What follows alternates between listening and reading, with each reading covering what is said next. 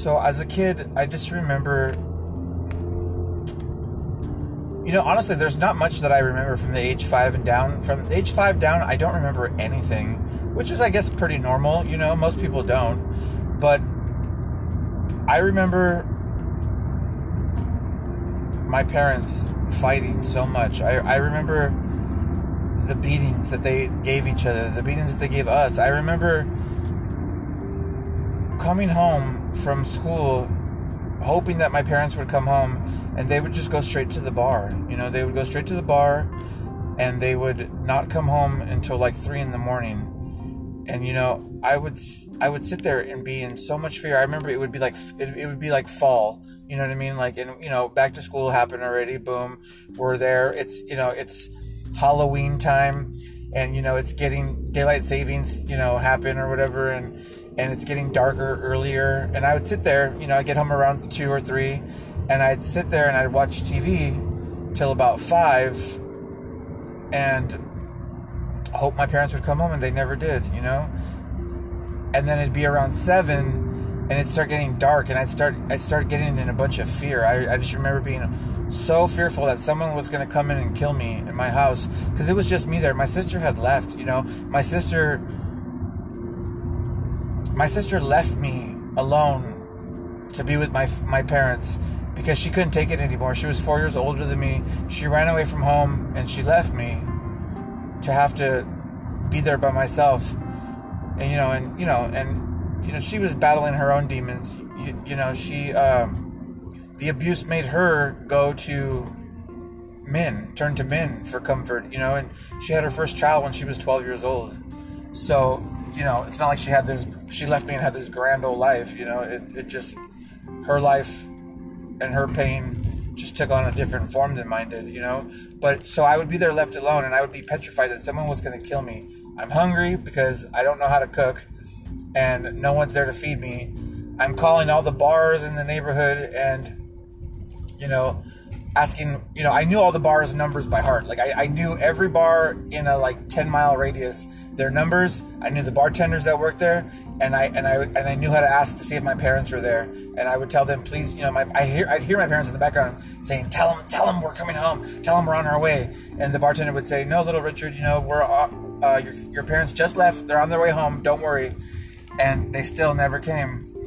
And I would get so scared that I would put cans by the back door and by all the windows, so that if someone was to, come in to the house and hurt me, I would hear them coming. And I got a huge, butcher knife that we had in the kitchen, and I put it underneath my pillow, and I would sit, I would fall asleep on the couch with this butcher knife under my pillow, and I would eventually fall asleep. I hadn't eaten, I hadn't done my homework, I hadn't showered, I hadn't done nothing, and I would come home and my parents would be, yelling, fighting, screaming, beating each other up, doing whatever. My mom used to threaten suicide, and I would sit there and get my dad to stop hitting my mom, get my mom to stop hitting my dad. Soon he would pass out, but my mom would be like, I'm going to kill myself. And, me being a little kid, I didn't know any better. I didn't know that she was just drunk and, talking out of her ass. I believed her every time. I thought she was going to hurt herself. So I had to hold her and rock her to sleep and tell her how much I loved her and tell her how much I needed her, and just listen to her tell me these horrible stories about her own life and her own trauma and the molestation that happened to her and just, horrible stories. And I sat there and I wept for her and I cried for her, and I wanted to fix her. I wanted to heal her with my heart.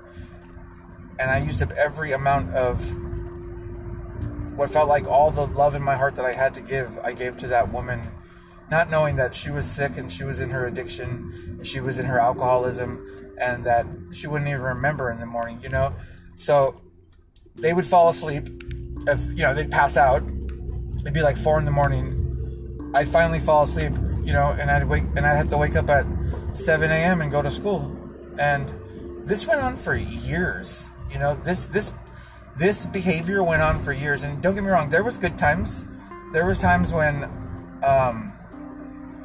my parents, were great, and there were times when their alcoholism and their addiction didn't pull them in extreme directions. There was times when they were really present with us, and they loved on us, and we watched, Roseanne together as a family, and we ate together as a family, and they were interested in my homework and helping me and asking me, how my day was. And there was also times where my father, my father showed love in different ways. He always made sure that I had money in my pocket. He if he would, his last dime he would give to me, because he said a man always had money in his pocket. And he showed us his love through his cooking. And unfortunately for me, they like to cook and get stoned, so they were making like some concoctions that really, really probably structured, the way that my body was going to look for the rest of my life. I don't know. I'm just talking about all this. I don't really know which direction I'm going. All I know is that, like, I had to find a reason why I became the way I became as an adult. I had to find the source of the problem. I had to look back, and I had to really, really see, how did I start to feel so shitty about myself? How did I interpret all this? So my interpretation of all this was like, if the people that's supposed to love me the most don't even come home to change, feed, clothe, nurture me, put me to bed, like, if they don't do these things, like, I must not have any value. I must not have any worth. And it's not like I thought about this. I just internalized this, and this became my perception my whole life. And so I always sought gratification outside of myself, because I didn't think that myself in and of itself had any value. So I always searched outside of myself for gratification and for belonging and for love and for validation. I know that's where the twist in my thinking happened. And it's not like my parents did that on purpose. They were sick, and I understand that now, and I still don't have any blame towards them. They were, whatever. I hate that, hurt people, but it's the truth. Hurt people do hurt people, and I can't blame them, because I'm an adult now and I know better, and it just makes it that much harder, sometimes to really look past my thinking, and to really, it just seems like my thoughts are so real, and that the way I feel about myself is real. And as I get older and I start to realize that like I have a skewed sense of thinking. My thinking is impaired in some ways, and that, like, none of that has to do with who I am. None of that was true, first of all, and I just perceived things innocently as a child, that I didn't know any better, and so the process of forgiving myself for that it's been slow, and nearly killed me. When I found drugs, when I found meth in particular, I found something that for a brief moment would let me stay in the present moment. Honestly, that's what I was doing. I needed something to get me out of my head from the regrets of my past or thinking about the future. Like, it allowed me to just be in the moment and be happy with what was right in front of me. And that was the real, that was the that cinched the deal for me as to, I love this drug. I want to feel this drug all the time. And that and sex, I had never been a person who was attractive to other people. I was never, I've never been a skinny person. I've always been an overweight, guy, or kind of chubby guy. And, I lost weight from this drug, and I was able to not change any of my eating habits, but still lose weight. And the first year that I was on crystal meth, I lost 120 pounds. And for the first time in my life, I was getting attention from other men.